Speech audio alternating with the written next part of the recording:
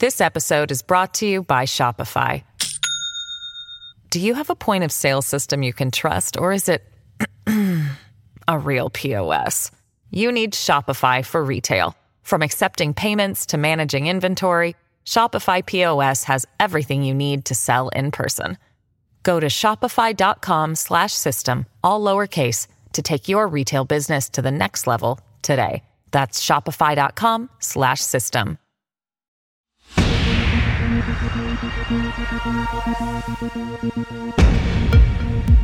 Hey everybody, it's David Plouffe. Welcome to Campaign HQ. When this podcast airs, it'll be 26 days out from Election Day 2022. And today, we're going to spend time on the great state of Wisconsin, where we have a big gubernatorial race, really critical United States Senate race, and some constitutional offices that, will be close as well. Wisconsin tends to historically, and this has been the case for, decades, tends to have really close elections.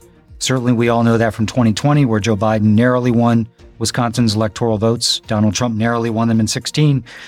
Tony Evers, governor of Wisconsin, won in 18 against Scott Walker, one of the biggest races in the country, but won that by about a point.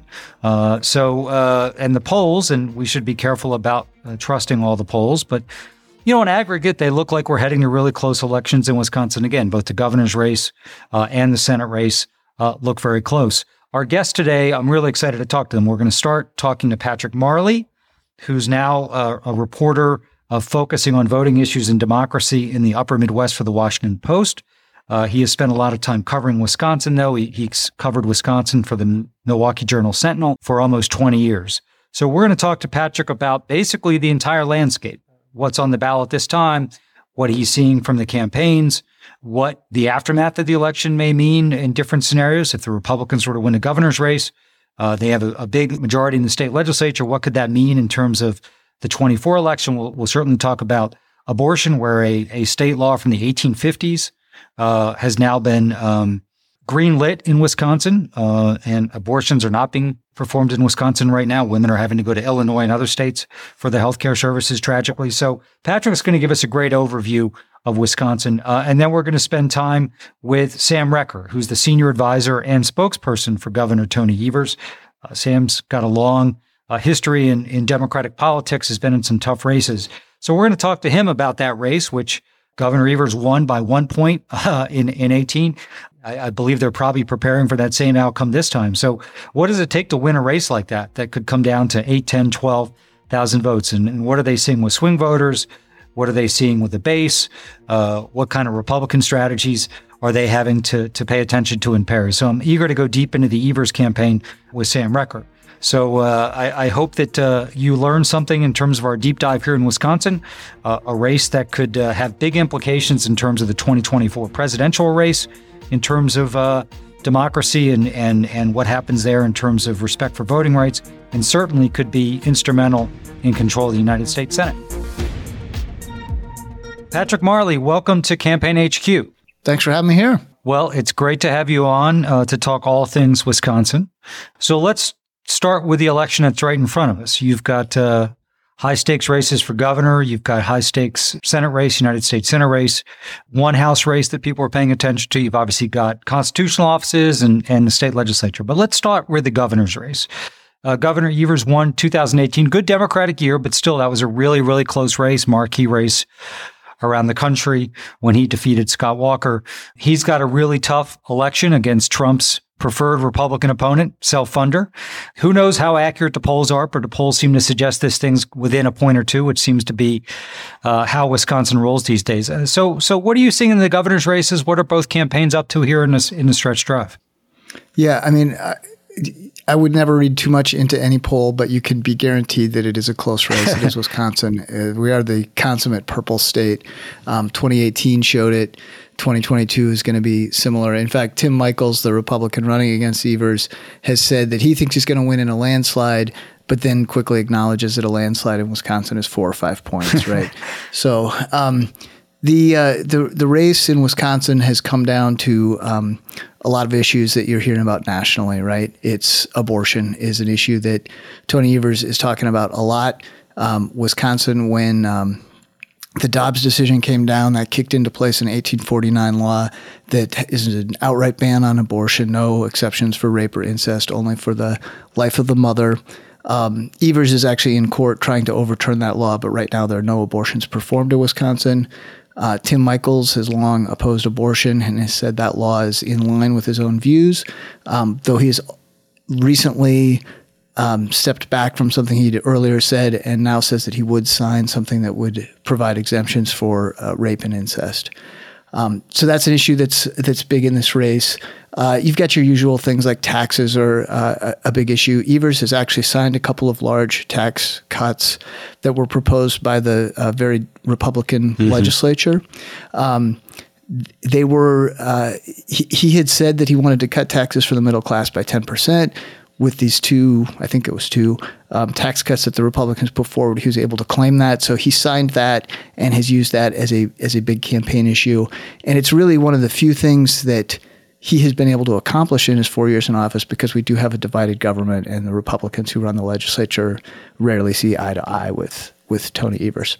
And he's also talking about roads. That was a commitment he made in 2018. Infrastructure bill helps him there, right? So from an economic standpoint, obviously, voters are saying that they're not satisfied with the economy. Inflation's part of that, eating into wages.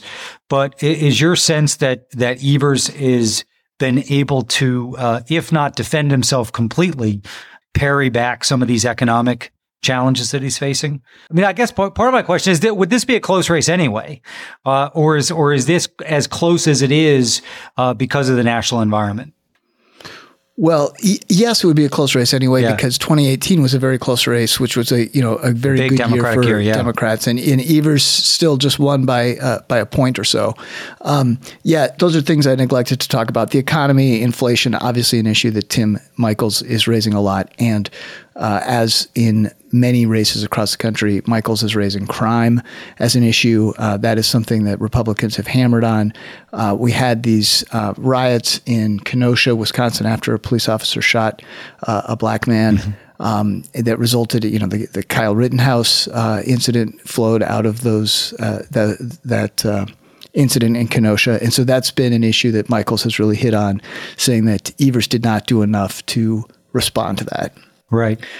So I think all of that is like, Evers has a very tough situation cut out for him, especially because he has been at loggerheads with the legislature so much of the time that he's had fewer accomplishments than a governor might typically have in a 4-year term to point to. Right.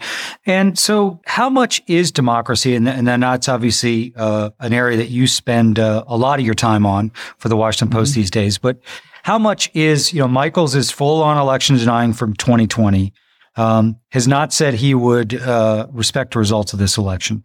How much is democracy an issue? I mean, or is it something that's animating both sides and it's not really what swing voters are focused on? They're focused more on the economy and abortion. Kind of what's your sense of that?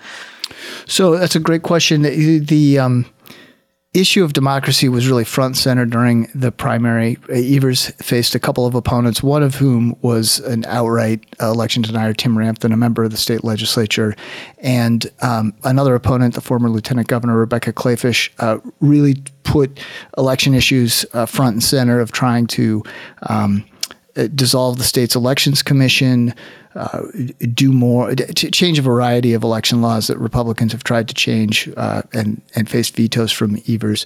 And Michels has tried to join in that conversation. He's been a little less clear about what he wants to do, for instance, with the agency that oversees elections. He says he wants to change it, but it's very, very vague as to exactly what he wants to do. You are right that he has said that he has not agreed to respect the results of this election, and he has even left open the possibility of trying to reverse the 2020 results. Biden won the state narrowly in 2020, and obviously reversing those results at this point is impossible. But he's left open that possibility. Now, despite all those past comments, that is not really something he's been talking about much since winning the nomination. Right. It's something he needed to do to get him through the primary. Big questions, I think. If he does win, he's going to have a Republican legislature that's going to want to make a number of changes to election laws. You're going to see a lot of changes as to exactly how far they go is unclear at this point. It is telling, by the way, I think that on both sort of, the election denialism and then, of course, on abortion, you see a candidate like him, silent a little bit on the election stuff, and then, trying to, like Blake Masters has done in Arizona and other candidates, trying to sort of shift their position a little bit on abortion in a post-Dobbs world. So just remind people that the governor in Wisconsin, you mentioned, obviously, you've got a current Republican state legislature. Most observers do not expect that to change, correct?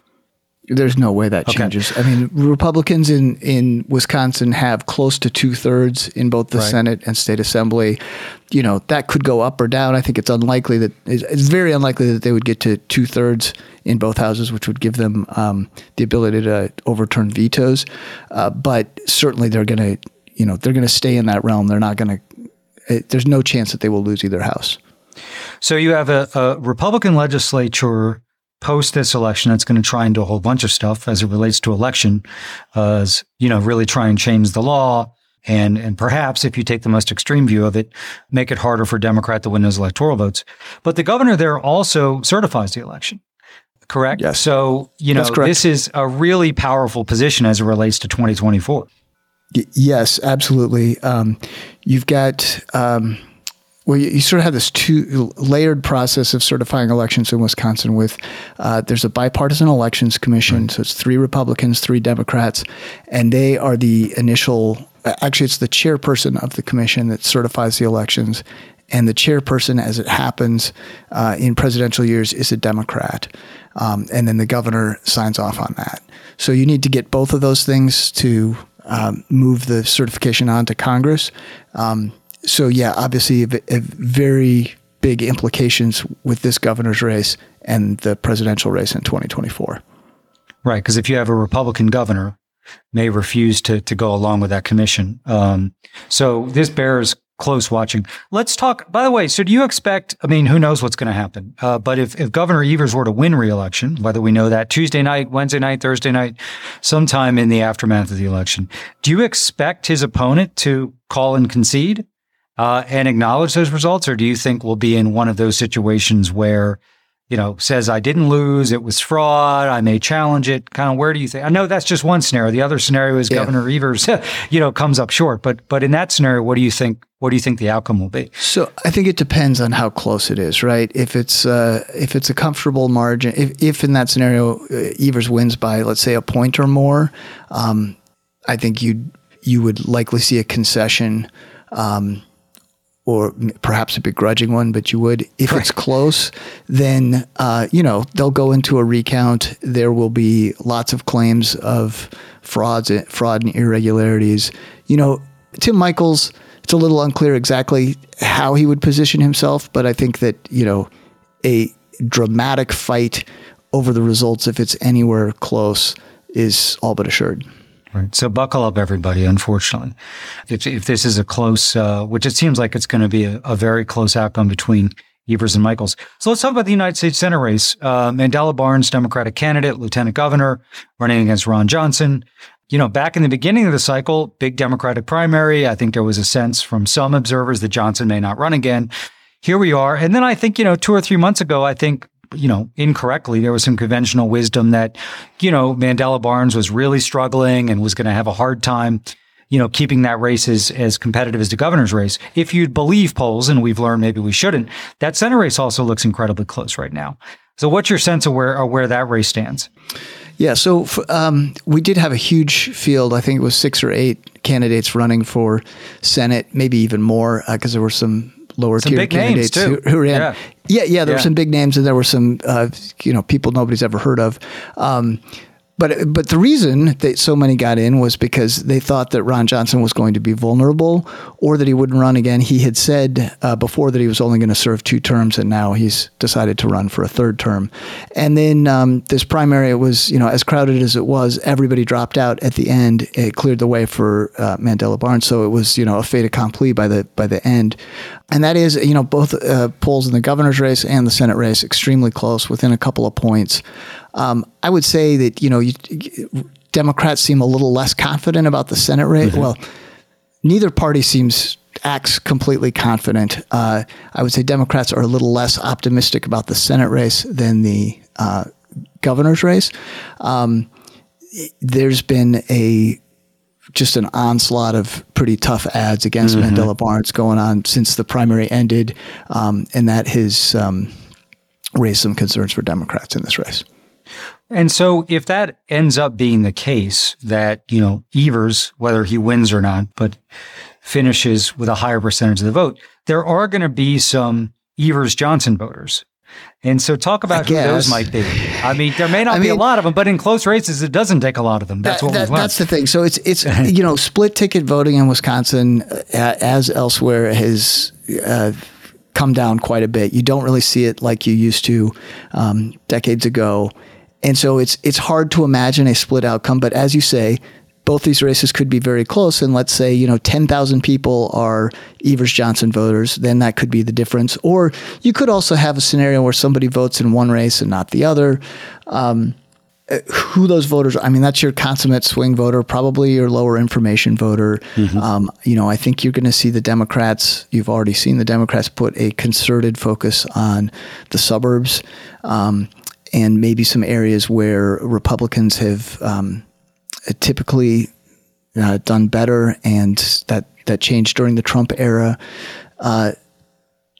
It's hard to say who that voter is. One thing we always were very curious about in 2012, we had the recall of Scott Walker, right, which he won by a pretty nice margin, and then 6 months later, we had a presidential election in which Obama won re-election in the state pretty comfortably.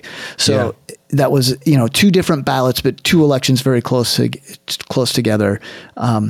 So it would be interesting if we do have some voters who see, their preferred candidates being Tony Evers and Ron Johnson, because all those guys aren't running against each other. They don't really see eye to eye on much of anything. No, not anything. I remember the anti-recall Obama vote quite well back from that 12 race when Paul Ryan was on the ticket. Yeah, well, let's talk about you. You've covered Wisconsin for a long time. It's generally, 08 was kind of an outlier. Even our 12 race, we won comfortably Obama, but, it was still, not a blowout. We won it by, I think, 5 points, which for Wisconsin's a lot, to Tim Michael's point, but still, Wisconsin's always been competitive and super close.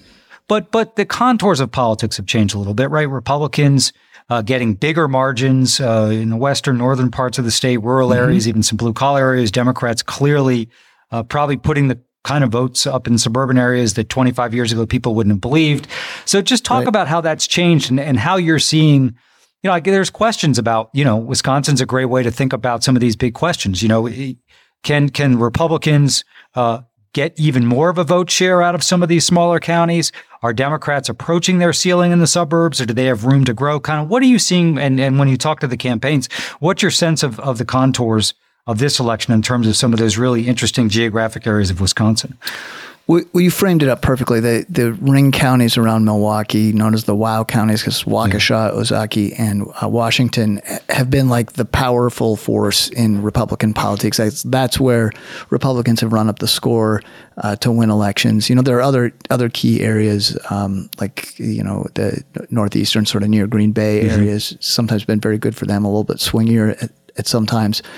And, for years, going back 10 years, Western Wisconsin was seen as this place that was turning more blue and better for Democrats. And that has really changed in the Trump era, right? They've, and you've seen this big shift where the suburbs have become less reliably red, and all of a sudden these rural areas have become Trumpy and redder and getting more people to come out to vote than they had in the past. And so, the big test for the Republicans in elections like this is, well, what happens in this new Republican Party when Trump himself is not on the ballot? Do they come out? Are they fired up enough to show up at the polls in numbers sufficient to win statewide elections? Or are some of these rural voters people who only come in when it's Trump on the ballot or someone like so closely aligned with him that they see that person as a proxy for Trump? And we'll find out on November 8th, I guess. Right. I mean, some of the changes you mentioned 12, just between like 12 and 16 and 12 and 20, yeah. 40 point swings in some of these counties. Just hard to believe. And with big turnout. So that's going to be the question for Republicans. You also, you have constitutional offices. Which of those are you paying most attention to in terms of import? Well, frankly, I don't know how much import they are. We have a Secretary of State's office, but unlike most states, the Secretary of State's office in Wisconsin doesn't really do anything. It has no role in elections. It doesn't oversee the DMV. It's been stripped of almost all of its duties. Similarly, we have a state treasurer, also an office that is devoid of really any meaningful duties or many meaningful duties. So those offices are not really on anybody's radar. They're very low dollar races. Well, obviously the lieutenant governor is also a constitutional officer, but that person runs on a ticket with the governor. So whoever wins the governor's office, their lieutenant governor is carried through. Oh, wait, well, one caveat, one thing I'll mention is that it is possible that if Republicans win the governor's office, that one of their solutions to dealing with elections will be to get rid of this elections commission that we have and to return election authority to the Secretary of State. So from that standpoint, the office, although it doesn't have any meaningful duties now, it could. And so the Secretary of State's office would be important if that were to happen. That's such a great point. And could that then happen if Michels were to win? Could that happen with the legislature passing a law to transfer responsibility and he signs it? Yes, you could have that transfer of they could pass legislation early in 2023 and do that. Now they would also have to win the Secretary of State's office, and it's complicated further by the fact that Republicans are split on this issue. The Republican base hates the State Elections Commission. The Elections Commission was created in 2015 or 2016 by Republicans. It was a Republican legislative plan. It was signed by Governor Walker. They viewed it as a great thing to have this entity where it's evenly split no matter what. And the creators of that, Speaker Robin Vos and Devin LeMahieu, who is the Senate Majority Leader, they still believe in that agency. They have said they don't want the power to shift to the Secretary of State. Unlike some other Republicans who ran for governor, Michels hasn't publicly backed that idea. So there will be a big push for them to move that power to the Secretary of State, but it's not at all clear that they would do that. Right. But if you're a Democrat in Wisconsin or around the country thinking about where else can I help, even though the Wisconsin Secretary of State's office currently does not have election responsibility, having a Democrat there would kind of be a checkmate on that plan if Michels were to win. So fascinating, just fascinating. That's true. I mean, if the Democratic incumbent, Doug LaFollette, holds that office, then that whole idea will be off the table for Republicans. There's no way they're going to give election authority to him. There's just no way they would consider that. And anything from a referendum standpoint, either locally or of note? No, nothing on the ballot. If there's anything local, there's nothing that's gathered a lot of attention. So Wisconsin, you can't really get anything on the statewide ballot without the approval of the state legislature. So, you see in Michigan this proposal on abortion to ensure abortion rights. That's not going to happen in Wisconsin because the lawmakers have to put it on there, and you've got this Republican legislature that largely supports the 1849 ban. I'm curious on the 1849 ban. Is there a lot of coverage from the local media about, and obviously there's privacy issues and all sorts of care to be taken about, women who've now had to cross the border into Illinois? Like, is this something that's in front of voters day in and day out in terms of the ramifications of that law? Or is it more now for people people are speculating what's going to happen in the future? I think there's been pretty healthy coverage of it. Day in, day out, I don't know that you see a story every day about it, but certainly there's been coverage from local media about what this has meant for both women who are affected as well as for doctors. There are doctors who, OBGYNs who say they get into situations with a patient where their health is compromised and they're very concerned about how the law could be interpreted in certain circumstances. So that's gotten quite a bit of attention. And plus, there's only so much that is local anymore. I mean, all the things that are national get a lot of attention here. You know, when the 10-year-old girl had to cross state lines in Indiana, Ohio and Indiana, you saw that. I think that got as much attention in Wisconsin as it did anywhere else in the country. Right. And what's your sense of how much abortion is going to drive the result in Wisconsin? And again, what's fascinating is should America remain a democracy? Should the people get the most votes win? That's like a 2/3, 1/3 issue. I wish it was like 95-5, but it's not. Wisconsin's a pro-choice state, yet these elections are going to be close to 50-50. That being said, in an election 50-50, to your point about it, 5,000-10,000 votes makes the difference. I mean, do you think that one way when you think about this election, the last 4 midterm elections have all been wave elections, 06, 10, 14, 18, very unusual in American history. 2 benefited the Democrats, 2 Republicans. This one now, 28 days is we're talking on Tuesday, 28 days out. It's an eternity.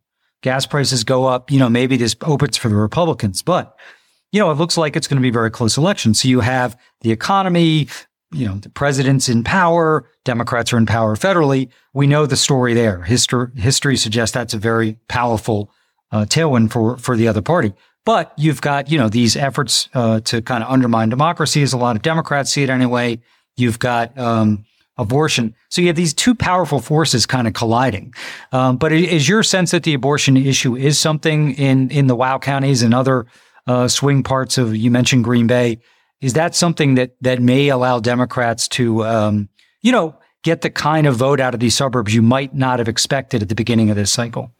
Well, I mean, I think that's the $1 million question, right? I think it's Democrats' only hope, to tell you the truth, because all the historical factors are against them, as you just said, right? It's an off-year election. Democrats control both houses of Congress. They've got the presidency. That tells you that the opposition party is going to do well. Inflation is really high. So the economic factors, which are always big in elections, not good for Democrats. Now, the question is, when people go in to vote, how much are they thinking about the abortion issue? How much are they thinking about gas prices, the price of the bread and milk that they just bought?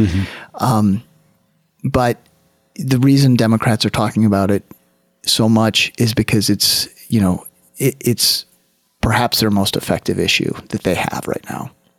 Right. Well, but I can't answer your question because Roe was in place for 50 years and people were always talking about if this happened, then this, then that, and it was always very abstract. And now we're in a very different situation where Roe is gone. The laws are different state by state. In Wisconsin, one thing that the Democrats don't really talk about, but whether Tony Evers wins or Tim Michels wins, the abortion ban in Wisconsin will not change, right? Because there's under no circumstances Tony Evers going to be able to prevail upon Republican lawmakers to change that law. Maybe in the margins somehow he would, get them to do something. And there is a court fight. It's possible that the state Supreme Court, changes that ban, overturns it, does something significant. But from a political standpoint, it's not going to happen. Now, if Michels were to win, you could have a further change to women's health care issues, right? Like the morning after pill could be banned, conceivably, or other changes could be made to, who can enforce the abortion ban could change, right? Right now it's district attorneys. Maybe they make it, a private right of action like you saw in the Texas. In Texas, ban. Right. No. And obviously Evers has talked about things like clemency for doctors. I know some of the district attorneys there in certain counties have said they're not going to prosecute, but if you were to change jurisdictional responsibility there, I'm curious, Patrick, you obviously have covered and interpreted all issues democracy for a long time. You're spending a lot of attention on that for the Post. I'm just curious, and again, a little bit of this is conjecture, but if the election in Wisconsin in 24 were to unfold just like it did in 20, a Democrat, whether that's Joe Biden or somebody else, wins, but by a super narrow margin, maybe even narrower, 5,000, 6,000 votes, goes through a recount, wins. I assume the Republicans, particularly if Michels were to win, we're going to have constitutional drama. I mean, of course, there's a scenario where, the Democrat has 279 electoral votes. And so if you take those from Wisconsin away, there are 268 and the Republican wins. Right. So just talk a little bit about that and how people should prepare themselves for that. Again, if Evers is to win, then, you avoid the worst from a Democratic standpoint. But if Michaels were to win, particularly if they're also to get the Secretary of State's office then and think about changing the election responsibility, I mean, that is a nightmare to think about. And ultimately, when you think about where that ends up, I mean, is that ultimately something that the Supreme Court in the United States is going to have to resolve? I mean, you've probably spent some time thinking about these scenarios about if Wisconsin is ground zero again, particularly if those electoral votes would be determinative, kind of where that leaves us.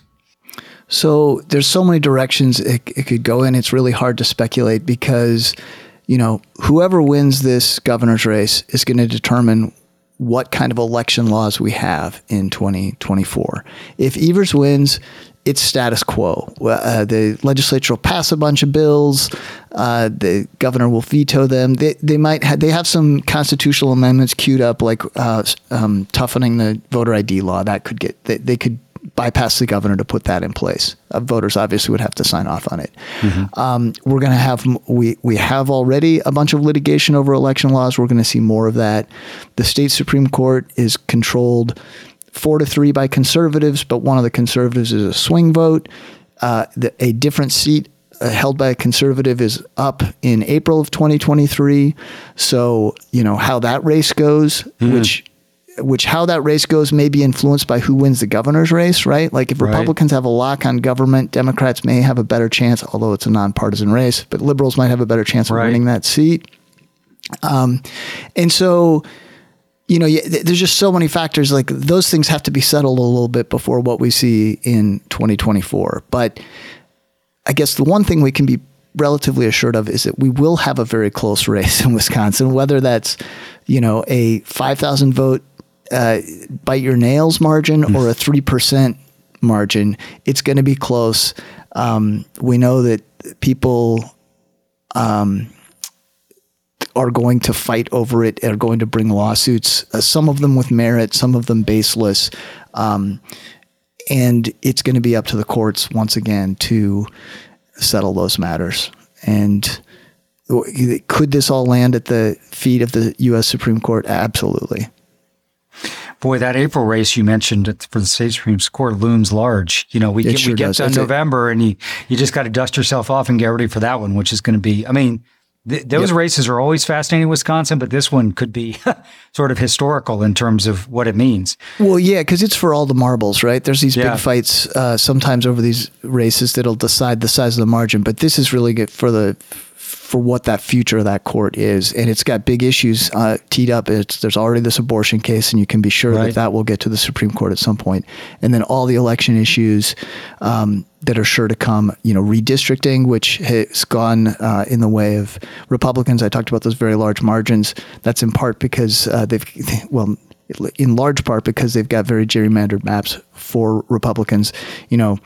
If there's a more liberal court, you could imagine a new lawsuit on that issue coming up. So a lot of things will be coming before that court over the next 4 or 5 years. Wow. Well, as always, Wisconsin is a fascinating and critical state in our national politics. Between the issues of abortion, democracy, the Supreme Court race you mentioned in April. Once again, ground zero. And I think, I'm sure most people listening to this podcast understand this, but when you think about the aftermath of the 2020 election, it seemed like the two states with the most intensity in terms of wanting to overthrow the election were, Arizona and Wisconsin, which is saying something because Pennsylvania wasn't quiet, folks in Michigan, but those are the two states where they're the seeds were definitely planted to continue to challenge elections, kind of irrespective of what the voters did. Well, Patrick, listen, thank you for your wisdom and guidance today. Really helpful tutorial on Wisconsin, both in terms of 2022, but what we have to look forward to in over the next couple of years after that. Thanks, David. This episode is brought to you by Shopify. Do you have a point of sale system you can trust, or is it a real POS. You need Shopify for retail. From accepting payments to managing inventory, Shopify POS has everything you need to sell in person. Go to shopify.com/system, all lowercase, to take your retail business to the next level today. That's shopify.com/system.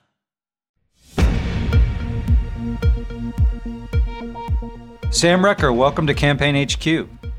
Thanks for having me. We are an audio-only program, but I'm talking to Sam with a camera on in the background. I see the map of Wisconsin with the media markets outlined in Sharpie. Brings back fond memories. I love it. Let's start. I mean, polls are obviously coming fast and furious publicly. Some you probably think are accurate, some are not. So just give everybody a sense of where you see Governor Evers' race today as we are, on the precipice of a lot of people voting and Election Day is looming.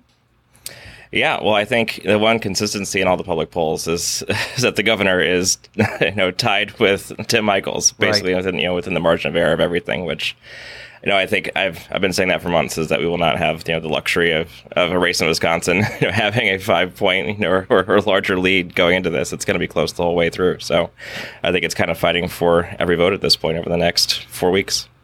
And what's your sense? Obviously, I don't want you to divulge any state secrets, but there's some polls out there suggesting there's no undecided vote left. My guess is in your research, you see both some undecided vote left or some people who may shift around. What's your view of that cohort in the electorate?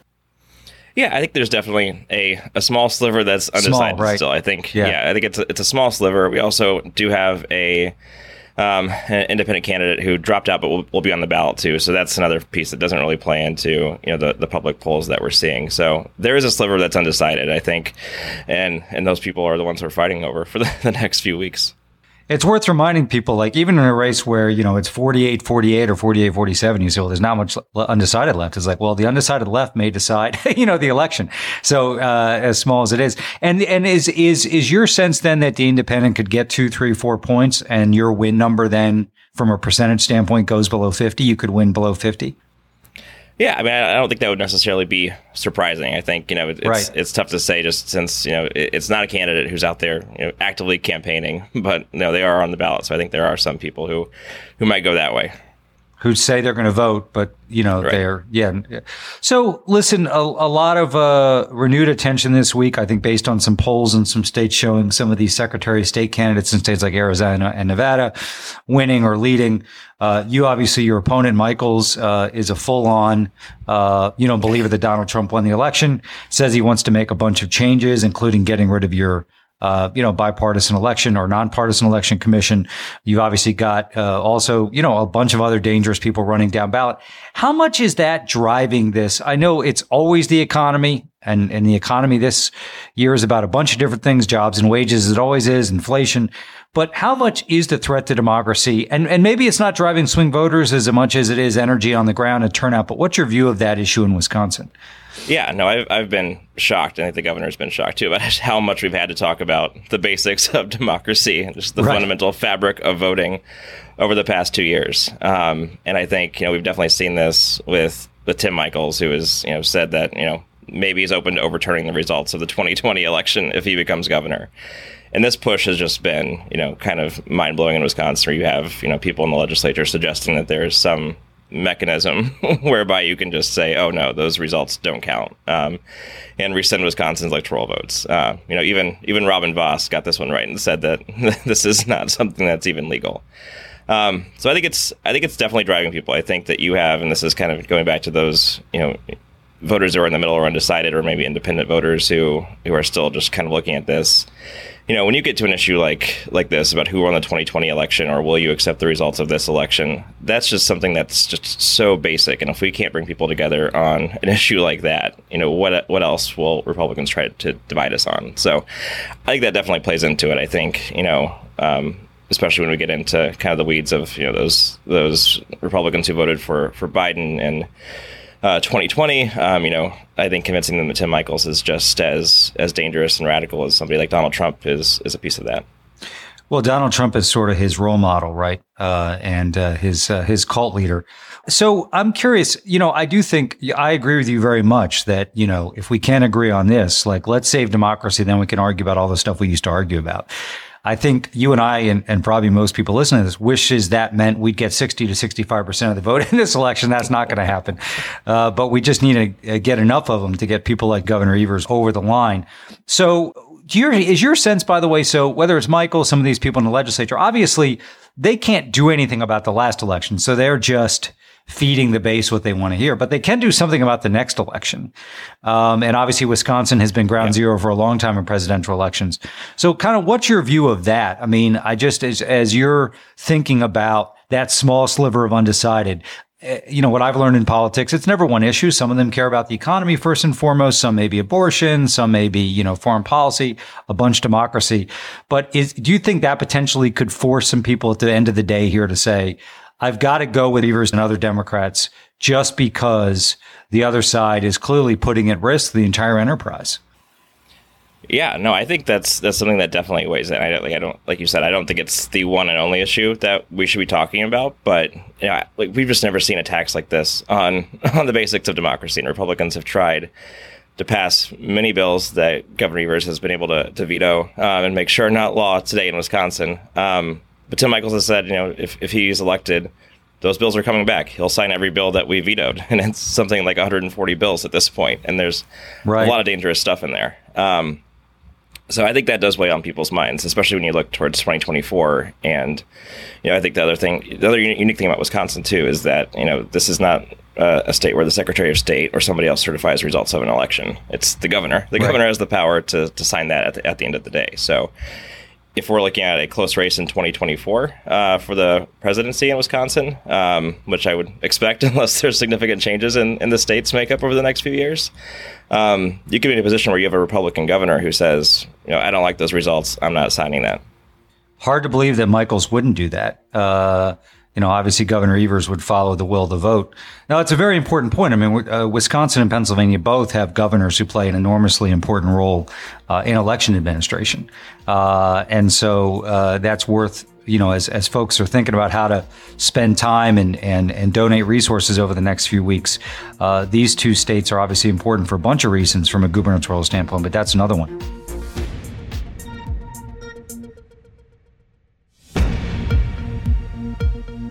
So I've talked to, a couple of your colleagues who are out helping lead governors' races for incumbents in some previous episodes. I'm just curious. Obviously, Governor Evers has a track record. You guys are out there talking about the stuff he's accomplished and, who he accomplished it for and kind of what he's fighting against. Obviously, you've got an economy where, unemployment is low, but, inflation continues to put a lot of pressure on people. I'm sure the polls in Wisconsin are not much different than we see nationally in terms of people not being as satisfied about the economy as you'd like. So how do you, as an incumbent, run the campaign on the economy? You obviously got an opponent too, so presumably he's for a bunch of stuff that's pretty unpopular. But how do you prosecute that case effectively? Yeah, no, I think part of it is like you said, emphasizing some of the good indicators and making sure people understand that Wisconsin is in a decent place. Overall, we've reached the lowest unemployment rate in the state's history. We've got the biggest surplus in the state's history. What we're running into is that we have this $5 billion surplus, but Republicans refuse to come in and help give this back to the people. We've proposed tax cuts. We've proposed a lot of things that would help ease the rising costs for folks, and Republicans have just refused to come in and take that up. So I think one is just emphasizing what the governor's done too. I think his leadership through the pandemic, and this has been something that I think every incumbent who especially people whose first term was during COVID, you have to emphasize kind of what happened. I think it's a blur in a lot of people's minds the past few years. So that was one of the things we did on the paid media side and in earned media early on, was just highlighting the governor's accomplishments. I think he has fulfilled a lot of those campaign promises. He, like Governor Whitmer, promised to fix the damn roads, and we've repaired nearly 5,000 miles of those. We've expanded high-speed internet access to over 300,000 homes and businesses across the state now. We've actually, even with a divided legislature, or a Republican legislature and a Democratic governor, we've been able to cut income taxes for most families by 15%. So there are a lot of positive pieces. It's just a matter of reminding voters of that and making sure that they're aware of what the governor's done. Then I think the other half of that too is just talking about what going forward. What does a second term look like, and how is he going to continue that? And how does that differ with Michaels, right? Who's presumably going to help a few dozen wealthy families and companies in Wisconsin above all else. So what I'm curious. You mentioned the need for storytelling and advertising. As you think about this, you've been in politics a while now. And again, there may be some things you don't want to share, although, your opponent tends to know how you're spending money. What is Wisconsin TV is still very important in Wisconsin. Radio can be very important in Wisconsin. Digital obviously gets more and more important. Kind of what's your mix of how you're reaching voters? Yeah, well, I think before getting into the mix, I think one of the things that we've really tried to do in advertising too is kind of localize it as much as possible. So, for example, one of the stories that I think, coming through the pandemic is just what the governor's done for small businesses. I think, if you look at how federal recovery money was spent, Wisconsin is one of the top states, per capita in dollars that went to businesses to help them recover. We've got a really cool program that the governor talks about a ton, which actually provided a grant to small businesses who either wanted to open or expand into vacant storefronts. So this has already helped over 6,200 small businesses. And it's really, you go into some of these small towns where you have 15 or 16 new businesses in a downtown area. That really just changes the community almost overnight. Right. So one of the things we've been trying to do, and this was early on in our paid media, was, okay, let's, if we're doing an ad in the La Crosse market, for example, let's find a small business owner in La Crosse who can talk about, what the governor's done and really put a face behind it. So that was one of the early things we did, where we had, several different ads, different markets where it's, an actual business in that community and not just kind of a generic small business validator. So we really try to localize that as much as we can. We've done the same kind of localization strategy too when it comes to some of our ads about all the miles of road the governor has repaired, where we kind of use the example of you can drive from Wisconsin to Miami and back. That's how many miles of roads have actually been fixed. So when we ran those ads, we had different versions. So if you're in a market, you're saying, from, Waukesha to Miami and back, or you're saying, like Gills Rock if you're in northern Wisconsin and back. So that's been kind of like I think kind of a unique thing that we've done, is really try to do that in paid media. But then as far as the mix goes, I think, obviously this is going to be, probably the most expensive governor's race in the country this year, as well as the closest. So it's kind of an all-out blitz. We're heavy on broadcast cable, but also making sure we're out there in radio and mailboxes. So, well, first of all, I think your localization strategy is very smart. That puts a big burden on your creative team. They have to go find a bunch more stories and make sure the ads are localized, but it's really smart. Things like the road down to Miami. I mean, I think Democrats need to remember to speak in language that's memorable and easy to access. That's much more important than the dollars, right? Or even the amount of road. It's you're putting in a way. So in terms of your media mix now, you mentioned you have a very small sliver of undecided, but obviously you have a big job to do in terms of reaching turnout. And are you spending kind of how? So obviously your mix is. You let the data drive that, right? It's like, well, if we're going to reach them through Facebook, we're going to reach them through Facebook. If we're going to reach them through the NBC affiliate in Milwaukee, we'll do that. But then there's the balance of media. And I assume that right now you're probably serving both of those audiences pretty ferociously, turnout and that small sliver of swing voters still left. Yeah, absolutely. And I think, we do have the benefit of some overlap there too, where you look at, the Milwaukee market, for example, right. Where we're obviously up pretty heavily. You have the overlap right. there of one, we need good turnout in Milwaukee, which is not a secret to anybody. But you also have, the WOW counties, and which I think everybody across the country has heard WOW counties mentioned if you follow politics at this point. Which is an area explain those a little bit for people who might not. Yeah. Yeah. So those are the counties kind of around Milwaukee. And that's, very populous counties, but these are areas that, over the years are still being won by Republicans, but it's getting narrower and narrower. And that's just a place where there are lots of independent voters. You have a lot of college educated women who are there. And this was, a big block that we saw, go from go from Trump to Biden. And I think Democrats have just done a really good job making inroads in those communities. So they're in the Milwaukee market. So when we're advertising there, we've got the ability to turn out voters, but also make sure that we're communicating to those people who are on the fence still. Right. So same message with, I'm sure you do some more specialized advertising, but for the most part, you think your message works for both swing and base. What's in terms of your ground game? What are you seeing in the data? And this is a mixture, I guess, of what you're hearing at the doors through voter contact digitally or phone, and then your polling. Like, what is your assessment of turnout? Now, I'm going to ask you both sides. Republicans have obviously gotten really strong turnout in Wisconsin, over the last few election cycles. Democrats have been able to get what they need too. Are you sensing any patterns there, or do you think just a boatload of people are going to show up across the board? I'm just curious kind of what you're seeing. And obviously, a good campaign, I think, prepares for the worst, which is they just assume their opponents are going to put up big numbers from a turnout perspective. Yeah, I think you have to prepare for the worst. No. I think it's absolutely preparing for a strong turnout from the other side. And I don't think, especially with as close as races are in Wisconsin, the governor, when he won in 2018, was won by just over 1 percentage point, which is basically a landslide in Wisconsin races. So we can't take it for granted. I think we're assuming that there's going to be a strong turnout, and that's why we have to make sure that that our base voters are part of that. And do you think? I think there's always in campaigns around turnout, is the sort of environment positive? Enough so that if you execute well, you can get the turnout. I've certainly been part of elections where, the environment just wasn't there to generate the kind of turnout, you needed, unfortunately. But then even if it is, obviously it's a lot of work to make sure that happens. Do you think the environment is there for us in Wisconsin to get the kind of turnout you need and other Democrats need?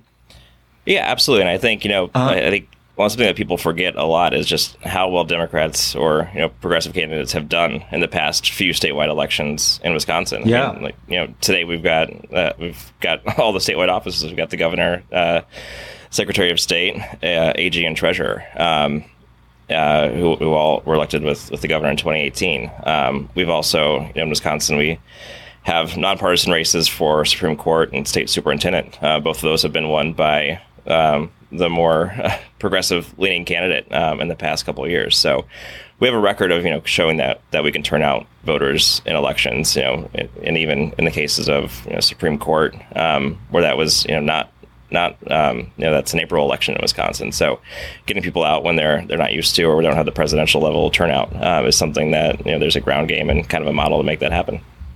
Right. What's your sense on, and I assume that we won't know the actual winner of the governor's race for a few days. Is that true? I mean, as close as it looks like it's going to be, I guess we could always be surprised, but. Yeah, I mean, it's tough to say. I think, I think in 2018, it wasn't called until the early hours of Wednesday. Of Wednesday, yeah. So I'm hoping it's not a few days. I think we've got, our local election officials are used to doing this and being under the microscope. We saw that in the presidential race here. So I'm confident they'll take their time and do what it takes. But I'm hoping it's not a few days. Personally, I don't want to have to wait that long. So does the country, yes. So whether it's late Tuesday night, Wednesday morning, Thursday, do you expect if Michaels loses to Governor Evers that you'll receive a concession call, or that just won't happen? He'll just say, something funky happened. I didn't really lose. I'm not going to concede. I know you're only worried about getting the votes you need to win the election. So I'm not asking you, I'm sure you're not spending any time on this. I'm just curious, given what he's saying, bouncing around the state, how he won the primary. Do you think that sort of tradition in politics, and it's not just Wisconsin, I think we're going to have a bunch of states where, we might not have candidates concede, much less accept defeat. Yeah, it's really tough to say. I think that we've seen, Tim Michaels has been asked, directly, are you going to accept the results of this election? And he does the cop out of, well, only if it's secure. So that leaves a lot of room to question it and try to litigate it if he wants to. I hope that doesn't happen. I hope I'm hoping that we're successful and we'll be a clear winner in this. But no, I do think there are a lot of questions about how Tim Michels would handle a close election in Wisconsin. And we know where he stands on the 2020 election. We know what he said this time around. And we also know that, he is running a campaign where he is not spending a lot of time, being accessible to the press, to answering questions from voters who aren't friendly. So I think you have that, and you also have the added pressure of this was a guy who was pulled through a primary by Donald Trump, essentially. Right. Where I think everybody, if we would have had this conversation last year, everybody would have assumed that Rebecca Kleefisch, who was Scott Walker's lieutenant governor and well known from going through the recall and everything else with him, that she had a pretty clear path through a primary. And then Tim Michels gets in a few months ago, kind of out of nowhere, and drops $13 million or more of his own money into this and wins the primary with Donald Trump's endorsement. And I've got to think that if it's a close election, Donald Trump's probably calling him and saying, don't concede. We know where Trump has been right. on close elections in the past. So I assume that's also kind of factoring in. I do wonder, I assume, the media is going to spend more time on this question. It's come up in some debates that have happened around the country. I think that's another way to drive an important message, which is I think there's a bunch of voters out there who may not agree with Democrats on a bunch of issues, but say, hey, whoever wins the most votes should win the election. And I kind of don't want a rerun of Trump. I think that's interesting. I think that could kind of refresh this democracy message here in the closing weeks, potentially. Yeah, I think that's definitely true. I think, we've seen that, Tim Michels also, he does not like being pushed on basically anything. I think one of the first kind of stories that came out being critical of some of his contributions to very far right anti-LGBT, anti-abortion groups. He reacted by saying that people should get pitchforks and torches against the media, which is a very Trumpian quote. So I think that I would not be surprised if he is not willing to kind of accept the results of this election and drag it out. So you mentioned, the need for good turnout in Milwaukee, the WOW counties surrounding Milwaukee. Democrats have done increasingly well there. So you obviously want to max that out. You obviously need huge turnout out of Madison and some of the other college communities. What are you seeing in, the northern part of the state, the western part of the state? Some of those are rural counties, some exurban, some of them more blue collar. Obviously, Governor Evers did what he needed to do in those counties in 2018 to win. And those are places where, Donald Trump really increased the vote share for Republicans. What are you seeing in those counties? I mean, obviously, it's always important to remind people that we focus a lot, as we should, on these big suburban counties and these big urban counties where we have to hit our both turnout and vote share goals. But, if you can lose some of the counties you're going to lose by 62-38 instead of, 70-30, that all adds up to a lot of votes. So what are you seeing in those places? Yeah, no, I think I think Democrats and what we have to do is make sure that we're closing the margins in those areas, especially with just how close this is going to be. I don't think we can take any part of the state for granted.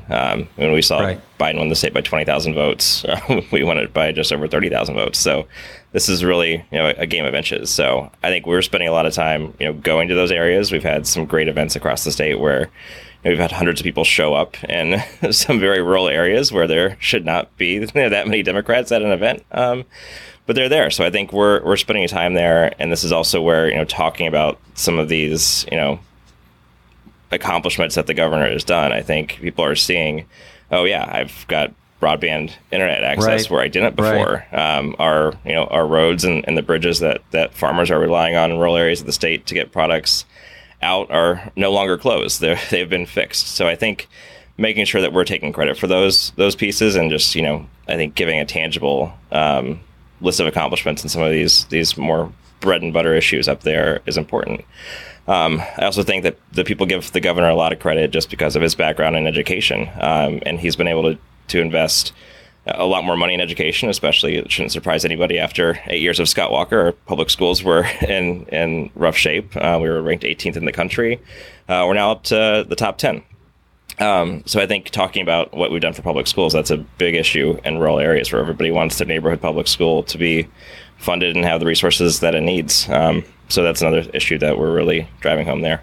No, you think about, you mentioned localized storytelling, the roads, broadband, you mentioned, in some of these county courthouse towns and smaller towns, main streets, having new shops open up, the schools, just very powerful, both in terms of the substance, but also the imagery.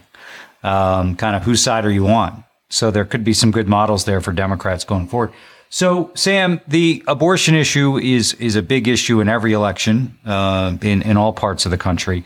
Tell us a little bit about how that's playing out in Wisconsin. I mean, governors, I think, even more than legislative candidates, have the ability, whether you are, for protecting a woman's right to choose or against it, to say, I'm going to have a lot of power, if I'm in office.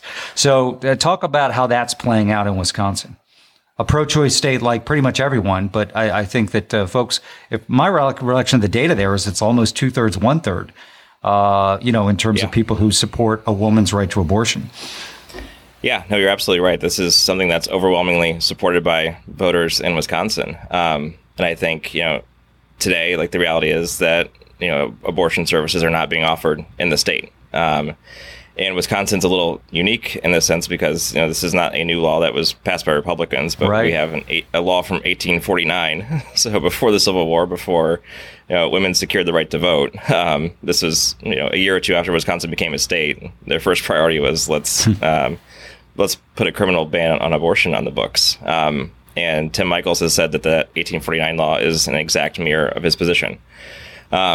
So the governor, we've got a lawsuit going through against this, basically saying that this is not an enforceable law from 1849. But until that's resolved, no provider is going to offer services. So we've got women who have to go across the border to Illinois or Minnesota if they need abortion care.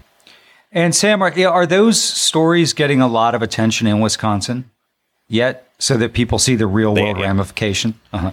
Yeah, they have been. I mean, if you some of the stats that have been released by Planned Parenthood in Illinois, they've seen a tenfold, not just 10%, a tenfold increase in Wisconsin patients since the decision. So that's getting attention.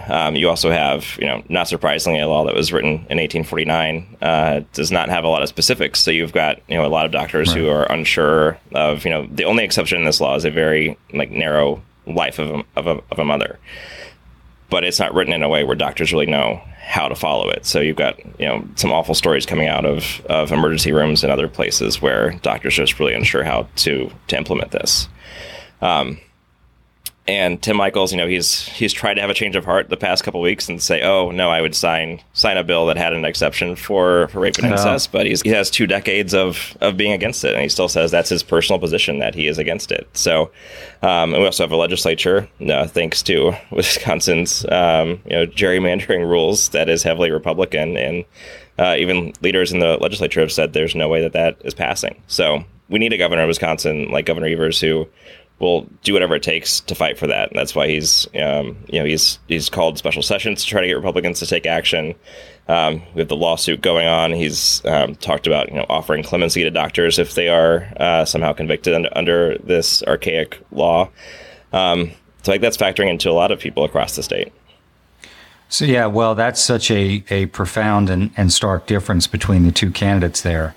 With real-world consequences, unfortunately, unfolding for so many women and their families in Wisconsin. Well, Sam, thank you for your time. Best of luck here in the closing weeks.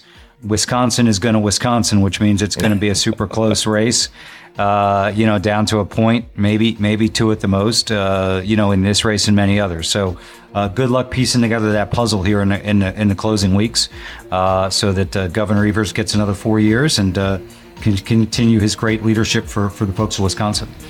Great. We appreciate it.